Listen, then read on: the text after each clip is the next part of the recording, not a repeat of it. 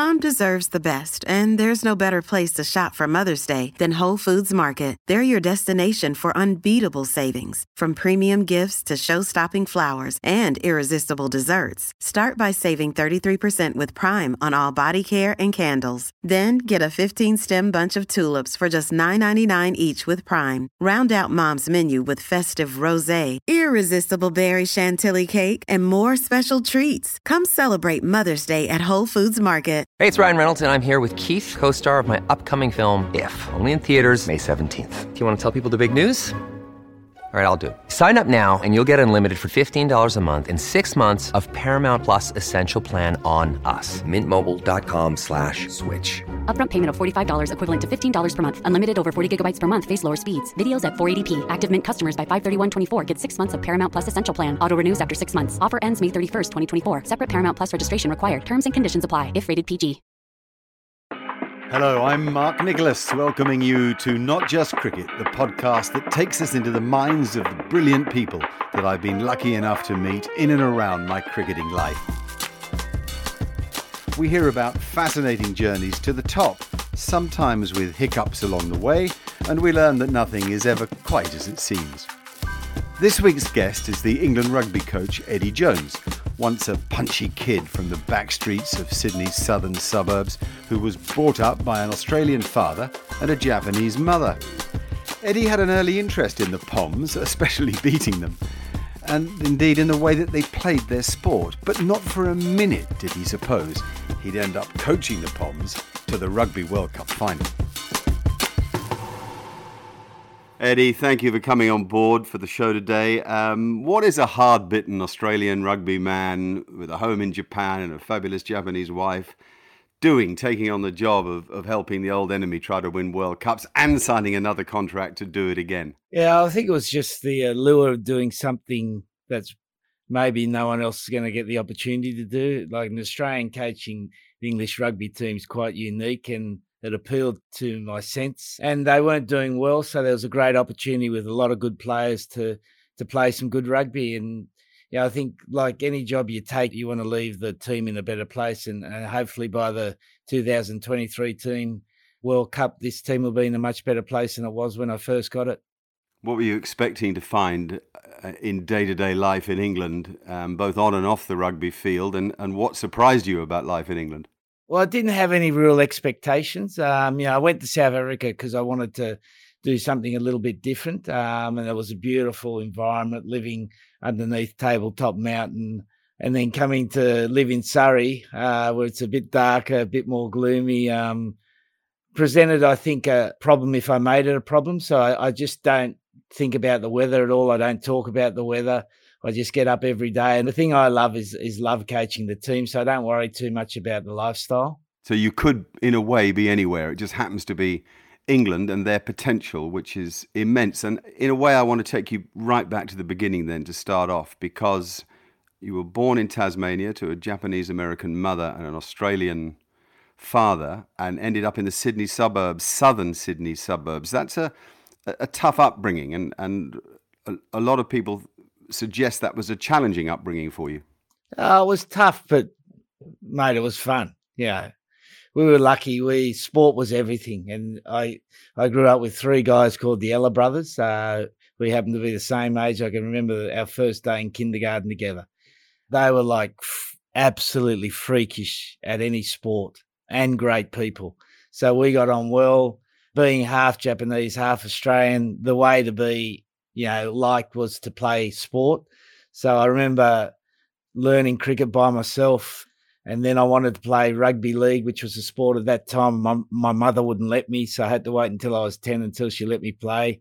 And I was okay. I had a sense of the game, which got me through, because I wasn't big, I wasn't fast, I wasn't strong. So I developed the sense of the game, and so it was always fun, mate. You and Mark Ella have stayed very close friends. He was perhaps the most uniquely gifted of the three, but you both had different parts to your nationality and background. Was that a problem?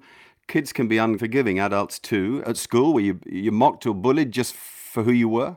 A little bit, but because I was all right at sport, I got away with it. I can remember in my class, there was myself and an Egyptian boy, and he tended to get the brunt of the racism because I was okay at sport. He played soccer, which had a very unflattering name in those days in Australia, which was basically a sport that everyone played that couldn't play the main sport. So he had a pretty tough time, and we were sort of mates. I looked after him a little bit. So the Ellas also, the Aboriginal population back there had none of the advantages they have now. They were seen, very much as a second race. And for those boys to fight their way through. And in fact, Mark, Glenn, and not so much Gary, but Mark and Glenn almost had to divorce themselves from the Aboriginal community to be successful. Yeah, that of course steels you to some degree, doesn't it? And perhaps I've thought a lot about, there are a lot of stories that, about you being confrontational as a coach and certainly as a player at Randwick and then for New South Wales. Do you think that part of your upbringing did shape you in that way? Yeah, I think so. I wanted to fight, mate. I wanted to be the best that I could be, and I wanted to prove to people I could do it. And so at times you had to find a way to get ahead. And back then it was a pretty rough and tough sort of sport, rugby, quite a violent sport. The Ellas and myself and a few others, we came from a very unfashionable school. So we weren't considered for the representative sides unless we proved that we were the best team in New South Wales, and we did. And the Ellas got picked for the Australian schoolboys, and we all went on to play at a certain level. And Mark, the funny thing about Mark was that he retired at 24. You look at his career, retiring at 24, just won a Grand Slam, scored a try in every game, and he retires. And it hasn't been written about, but I think it was the fact that he found the pressure of being an Aboriginal coaching the Australian rugby team and all the inherent racism that was there. Like England, rugby back then was very much a public school sport. Yeah, I was going to mention that. You say you wanted to play league, and yet you turned to union, which was the posh boys' game. I need to know why. Well, league was the game of that area, the southern suburbs of Sydney, very working class, and it was a great sport. I still love it today. I'd love the opportunity to be involved in it. I can remember when we first started playing rugby, we'd go to training and we'd stand around and do nothing. Be all organisational. At rugby league training, we'd practice our catch and pass skills, we'd practice our tackling skills, and it was a much better game to be trained for. It was a much better game to play. And sort of we fell into rugby because the high school was a rugby school. Yeah, it's simple as that, a schooling thing, yeah. What about cultures in your life? There's a contrasting culture thread, isn't there? If you like, the softness, kindness, mannered life of the Japanese and the slightly harder core, up and atom life of the Australian. Did you find that was very different, home from school back then and even now, rugby from home? Well, one of the things, because we were quite unique, my mother made almost a rule in the house that we had nothing Japanese. We had to be Australian. And I remember the first time I went to Japan, it struck me how we had little customs at home that were very Japanese. Like every time I visited a person's place, I had to take a present. And in Japan, present giving is almost compulsory. Wherever you go and visit someone, you got to give them a present. And I'd go to the people's place and they'd say, "Why are you bringing a present for? That's a bit stupid," because Australians just didn't get it. And I'd always ask my mum, I'd say, "Why do I have to do it?" And she'd say, no, that's the right way to do it. And I look at what I've been able to do. One of the most interesting parts has been able to work in different cultures and trying to understand the thread of the culture, trying to work out a way to not take away the non-negotiables, but then work out, in terms of performing team, what you can change. And that was one of the reasons, definitely, I came to England, because I wanted that challenge of trying to do it in an English way.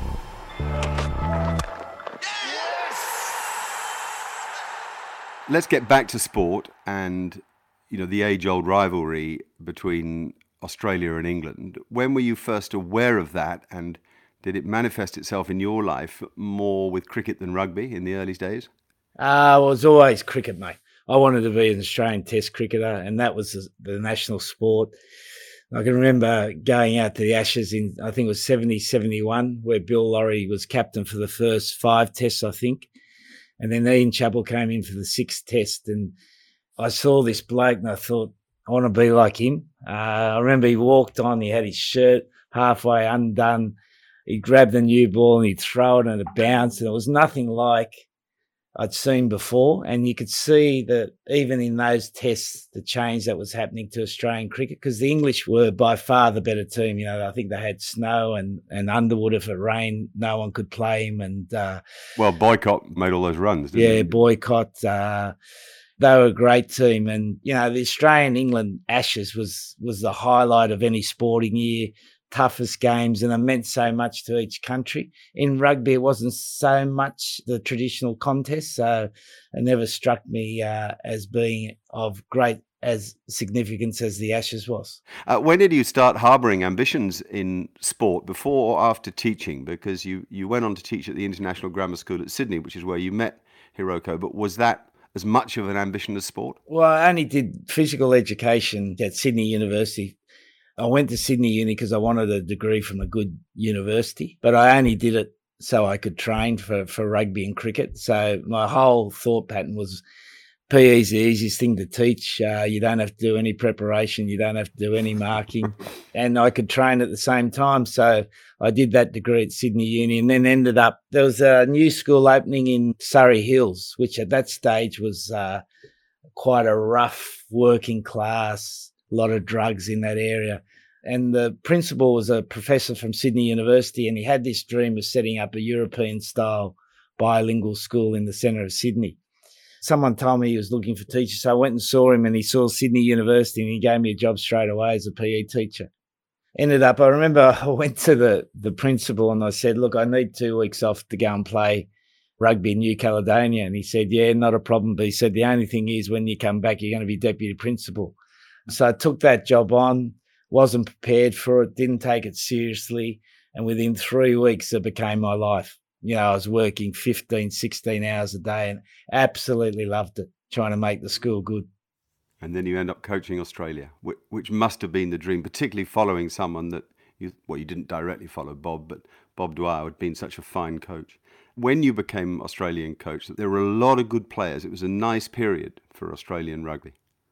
Yeah, nice period, but difficult period as well, because they'd won the World Cup in 99. And whenever you win a World Cup or any big event, you know the players are at the peak of their powers and they're coming down the other side of the hill. So I had to try to work out which players we could keep and which players we had to move on. And when you're trying to move on iconic players, it's always difficult. But we managed to get strong enough to compete in the 2003 World Cup really well against a very good England side. And that was probably, you know, when I look back, one of the best coaching achievements I had, even though we didn't win the World Cup, was to get them there and play 100 minutes against an English side and take them right to the wire. I was there, Eddie. I've often wondered if you're honest, you got closer than you expected, which suggests from what you just said you did. And in the final itself, to take it to the last kick effectively was an achievement. Were England just over the hill, or were you playing above yourself? Oh, I think, you know, it was that typical final. We played above ourselves, maybe 2%, and they played 2% below themselves. And they were coming off. And you saw that what happened the next year. We played them in June 2004 and beat them by 50 points. Woodward had done a great job for 6 years to get that side where they were, but they were coming off, but they were still good enough to win the final, which is a testament to Woodward's coaching skills and the leadership of the players. And how much of the job is the mental side of the game and how much is technical? When I first started, I would say it was probably about 70% technical and 30% psychologically. And now I reckon it's almost 90% psychological and 10% technical, because the kids now are much better prepared. They're prepared for high level sports. They go through, you know, academies. So their skill level's pretty good, and their understanding of the game's probably dropping off, because in rugby particularly, we're getting a lot of ex-players now teaching at schools. They're coaching for a living, which is not a great thing for kids. You know, you want kids to just develop their game. And when you got a ex-player in there whose job is to make the team win. They'll systemise the sport a bit more. So our job now is to get them to know their game, and that psychological area is by far the most important. OK, just a short break for a word from our sponsors.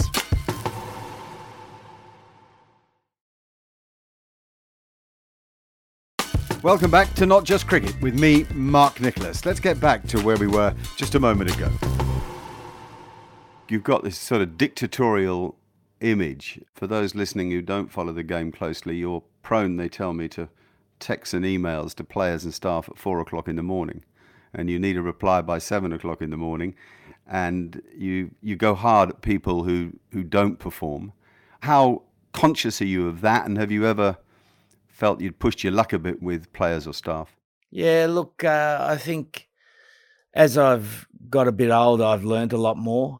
Yeah, I wanted everyone to be like me. Absolutely obsessed, absolutely committed to winning, and that's the only thing that matters. But as you get a bit older, and I think, I had two things happen in my life that changed me a fair bit. I had a stroke when I was coaching Japan, so I was before that I thought I was Superman, and I realised I wasn't, and I realised all of the things that I liked doing could be taken away from me. So I took a different approach to how I coached, and also I think my father dying, I think when your dad dies, you got to become a man. And that, I think, created a different way I thought about coaching. I think it's coincided since then to me having my best run as a coach. It's no coincidence that I've become less hard-nailed about everything and more accommodating, but not in terms of the standards of how we have to train and play. Oh. When did your father die? 2015. It was the lead up to the World Cup, and I had the stroke when I was 53, which was 2 years before that. So 2013, 2015. And that was when I was with the Japan side, and I've never worked a team as hard. But I think we were able to do that because I had a little bit more compassion about the way I did it. Right. And there's no after effects of the stroke? Not that I know of. I'm supposed to sleep more. I definitely eat better now. My wife's a naturally healthy eater, so we eat quite healthily, drink less.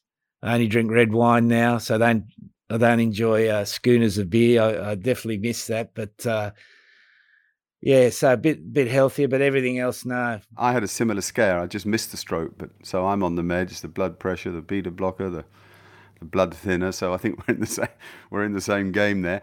I just want to touch on two sides before we move it forward to nearer the present day. And so did Japan. You said it was, maybe your toughest as a coach then. Perhaps the world had no idea of the talent there. We had some idea of club rugby, I think, but not such an idea of the national team. And two remarkable performances, one beating Wales in a tight series, and the other, of course, perhaps the game's greatest upset in its history, beating South Africa in the World Cup and continuing to play well throughout the tournament. Do you regard that as a golden period? Well, what I liked about it was that I went there in 96, and Glenn Eller and I coached Japan, and we won the Asian Championship for the first time without foreign players. And they promised us the job to be the coaches for the 99 World Cup. But as boards work, they didn't want to have foreigners, so they put some Japanese guys in place. So I always had this dream of coaching Japan. I thought it'd be a lovely way to almost finish my career, because I always thought they had good players. They had really good players, but they had this massive inferiority complex. They were happy to get beaten, happy to play some nice rugby, but they were almost like the country that had been defeated in World War II, and they were told to be passive. They actually had a government that told them to be passive, and even today I don't think they can fight in any wars. And that almost went into the way they played their rugby. They'd play against any side that was bigger than them, and they'd roll over for 50 minutes, and the last 30 minutes they'd play tough. They'd find out they weren't. So the big challenge was to try to change their mindset to be aggressive, to be courageous, take the game on and play Japanese rugby, because we had little guys. So we had to play really quick and we had to be super fit and we had to be super smart. And it was, for me, a really enjoyable period where you had to be enormously courageous. And I can always remember, Mark, seeing the World Cup draw in the first game we were against South Africa. So they've got a record in the World Cup, Japan, of against tier 1 countries, top 10 countries. Their average game was an 85-0 defeat. And South Africa, the biggest, most physical side in the world. So I'm thinking, how are we going to get out of this? So we then devised a plan. We got a UFC coach to come in and do low-level movement. I got a S&C coach, John Pryor from Australia, whose whole emphasis was speed. We brought in a Danish biomechanist to change the whole program. So we did a lot of things at that stage, which we thought was quite clever, to put together this team that could play differently. Yeah. S&C is strength and conditioning, for those that don't know, and also for those that don't know, Japan went on to beat South Africa 34-32 with a last-second try in one of the greatest games of rugby we've ever seen. I put it to you then that it's a nonsense that your teams are dependent on physicality, and that you yourself, who have spoken recently about speeding the game up, changing some of the laws, can easily present an side that plays attacking fast rugby when the chance arises. Yeah, look, the big thing is, and I always remember I had the pleasure of sitting down with Louis van Gaal, the great football coach who coached Man United and obviously the Netherlands. And he didn't know me from a bar of soap. So we sat down and had lunch in the airport at Amsterdam. And he had this lovely way of saying it. He said, everyone's got a dream of how they want to play. He said that the good coaches are able to then work out with the players they've got what shape that takes. And you've got to find a way to be effective. And the only currency we have in high performance sport is winning. There's no other currency. That's the only thing that counts. It's just like a business. The only thing that matters for business is to make profits. The only thing that matters for sporting teams is to win, because otherwise you don't get a chance to develop the team. So with Japan, we played ruck and run. We'd play as quickly as we could. And with England at the moment, the game that suits the circumstances is ruck and kick, which doesn't appeal to some people, but that's the way it is. And maybe in 2 years' time, we might get back to playing ruck and run. Who knows? Let's get into England. And for me, the key move, the appointment of Dylan Hartley, another hooker like you were, aggressive, abrasive, as captain of England. A surprise move. And that seemed to me the first statement, there will be a team here in my image. I'm your new coach. The team will be in my image. Is that a fair summary? Yeah, I think that's pretty close to Mark. I needed someone who I felt, firstly, I could relate to closely, and secondly, would change the mindset of the team, because they'd gone through a extremely difficult period. Not making the playoffs in your own home World Cup is one of the most difficult things to overcome as a player. So I had to have a new approach, and Rob Shaw is a great guy and was a good captain, but I needed someone a bit brash and a bit aggressive and a bit outside the system, so to speak. And I remember the CEO, Ian Ritchie, who's a great fellow, saying that he got a pile of letters from schools threatening to stop playing rugby because we put this hooligan in charge of the England rugby team. And Dylan had done some silly things, but he wasn't a dirty player. He was lapsed to sort of stupid things at certain times, but he was impeccable as captain and gave the team what they needed at that time. Did you go to the World Cup in Japan thinking, right, this is the side that's good enough to win this thing? The crucial game for us was always going to be that semi-final. We knew we were going to play New Zealand in the semi-final.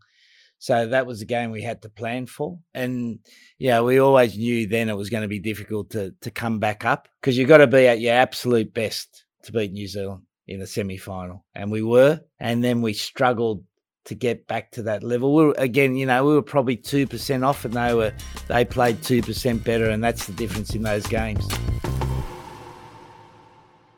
I really want to pick up on this. Critics is the wrong word. Observers would say, okay, against Ireland, against Australia in the quarterfinal, against New Zealand in the semi-final, you played fabulous rugby that clicked. Movement, decision-making, expression. People ask, and I have to put this to you, why you don't look to play that rugby more, given it seems you've got the players to play it. Or we spend every minute of every day trying to play that sort of rugby. But at the moment, it's really difficult. The refereeing's so inconsistent. You know, it'd be like in cricket, if you pad up outside the off stump and sometimes you're given out and sometimes you're not given out. The game's got mucky. It lacks leadership at the moment. And our game's contingent on the speed of ball.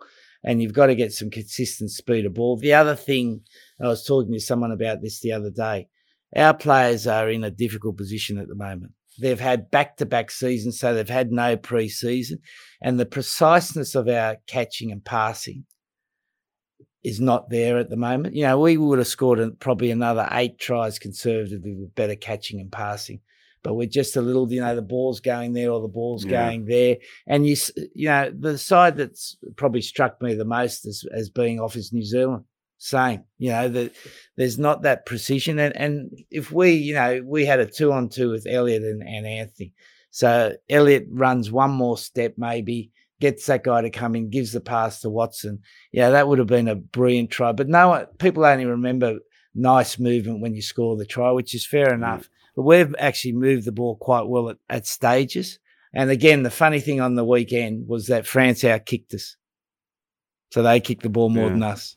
Yeah. And this is because French are French, no one criticises the French. Yeah, they probably kick better than you then. I read that stat. Yeah, they probably kick better than you. So there we're referring to the Autumn Nations Cup internationals. Now you're getting close to the start of another 6 nations. And before we move on, just one thing on the World Cup final that I've felt myself against South Africa, that it's virtually impossible for a group of 15 sportsmen in a game of rugby where the talents needed to play it well are so varied to repeat a performance like the All Black win a week later against South Africa in the final. It's not that you don't want to. If you were an individual, a Tiger Woods, a Roger Federer, you probably could, a Usain Bolt, because you'd only be dealing with your own mind and physical strength. But get 15 players to do it, whether it's conscious or subconscious, must have been difficult. Yeah, no. Look, I don't have the answer. If someone can give me the answer, I'd be delighted. But we thought we did everything we could. We brought them down, then you got to build them up. You know, in retrospect, I think the only mistake I made, I would have brought some fresh legs in to start the game. That maybe psychologically we were a bit tired and maybe some fresh guys would have given us something. But, you know, if we were probably 1% better, we still could have won that game. And, you know, they're the fine margins you're looking for. And again, it just reinforces how important the psychology of performance is. And, you know, we're all searching to find better ways of getting consistent performance. I want to move on, Eddie. What I really want to talk about now is you a bit. When are you most happy? Not sure, mate. Probably when the dog comes in, wags a tail. We've got a little Papillon, so when our daughter left, my wife bought a Papillon that only speaks Japanese. My wife's a Japanese teacher, and she won't let me speak Japanese to Annie, the dog, because she says I teach her bad habits in terms of Japanese. So, no, well, I love it when a team plays well. You know, after the win in the Autumn Nations, I've never seen a team so happy because they knew they'd done something special. And that's the beautiful part of sport, when you got guys working together from all different backgrounds, all different races, religions, working together for a common purpose, and they feel like they've achieved something. As a coach, if you're contributed to that process, then you're pretty happy at that time. How do you cope with tension? You know, we see you, we get a lot of cuts away to you, sitting in your little eyrie, talk back on, and mainly you seem calm, but you must be churning up inside, huh? Well, I think if you ever lose that, you know, I always remember it was my second year at the Brumbies going in the bus on the way to the game, and I was feeling sick because I had a bad first season. We'd lost the first 3 games, so I'm thinking, yeah, this is not looking good. And I was thinking maybe I should just get a job where I can put a suit on every day, catch the same bus, work from 9 till 5, get home. But it's the tension you love. Like, yeah, I think I'm a bit of a stress junkie. Typically at the end of a tournament now, I'll get sick, I'll get a cold, I'll get cold sores. My body will just react to not having the stress. And I think the way you manage it is I'm a very routine-based person, which allows me to manage the stress. So I get up every morning, I train for an hour, and that sets me on the path for the day. And then I'll particularly now working like 7-hour blocks. So I'll have 7 hours of work and then I'll have a break or a sleep. So I'm always cognizant of trying to change the mood of myself and manage my environment. But Eddie, you don't sleep enough. No, I sleep plenty enough. I think, again, the books can't tell you how long you're supposed to sleep. I'll if I can get 5 hours at night or 4 or 5 hours, and then I get half an hour during the day, I'm pretty good. The pandemic must have given you a lot of downtime through lockdown and stuff. How does a man as driven as you deal with that? Yeah, just came up with a plan, trained really hard. I was in Japan most of the time, and I trained twice a day, once in the morning, once at night, and came up with a really concise plan of what I wanted to improve and what we wanted to improve for the team. So it ended up being a good period, but I'm never going to have another Zoom meeting in my life. I told the staff that's it, because they're the most tedious, hard-working meetings to have, because you never really get a feel of what's happening in the meeting. And, you hear a lot of people saying that's going to be the way of life going forward, but I can't see it. No. Well, I'm lucky to have got you here then. What are your fondest memories, Eddie, of people and players? What would you look back on when the slippers are by the fire? I think it's always the case of the relationships. That South African team of 2007, sitting around having nice red wine at a barbecue after games was, the most satisfying period, that the players were at ease, you could relax and have a drink. And 2003 World Cup, I remember we went to the lodge afterwards. John Howard was the Prime Minister, and him and his wife stayed up until 1 o'clock drinking with the team. And I can't remember, it might have been Elton Flatley said, I don't want this to end. They're the really good periods of coaching. And life beyond coaching? You thought about that, or will you always be in rugby? I want to coach in the Big Bash, mate. Cricket. I'd love to coach. I'd love to have a go at either coaching cricket or rugby league. I'd love to, just out of fun. I'd always thought I could coach cricket well, but I don't think I could now. But I'd love to be, because I think there's a certain knowledge you have to be useful to the players. And if you haven't got that, I don't think you can coach a team successfully. And that's why I think it's so hard to transfer sports. Well, I'll tout you to Cricket Australia. I'll send them a copy of this.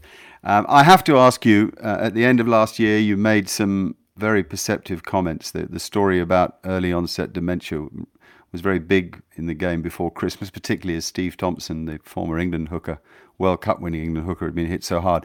You seemed to suggest that you thought you were on the right course in rugby, of doing all you could to limit damage, I suppose, is the way to describe it. Yeah, look, I think the sport's been outstanding, mate. They've been really strict on trying to reduce the number of head contacts. The scrummaging now has become reasonably safe, I'd say. And I don't think they can do any more. And the precautions they take, if anyone staggers a little bit, they're off the field and they're tested. So I think that's been really good in rugby. I think a few other sports could get a bit tighter on that. And at the end of the day, you play sport, there's a price to pay. Now, you don't want people to get dementia, but you play rugby, it's a physical game, and you're going to get knocks and you're going to get injuries. But we need to just keep driving the game to be safer. What a man, what a life, and so good to hear that he enjoyed the chat. Let's hope that Eddie can guide England to the Six Nations title and further on up the road go on to fulfil that World Cup dream. Next week it's Dr. Sarah Fain, the obstetrician who found herself building hospitals in Afghanistan, starting a charity to support Afghan women, and creating opportunities for young Afghan cricketers to make it all the way to the top. Subscribe to Not Just Cricket in this feed or on any other platform where you find your podcasts, and expect new episodes every Thursday. This is a Message Heard production by the brilliant Aoife Krisiak, and the music is composed by Matt Huxley. Thanks so much for listening.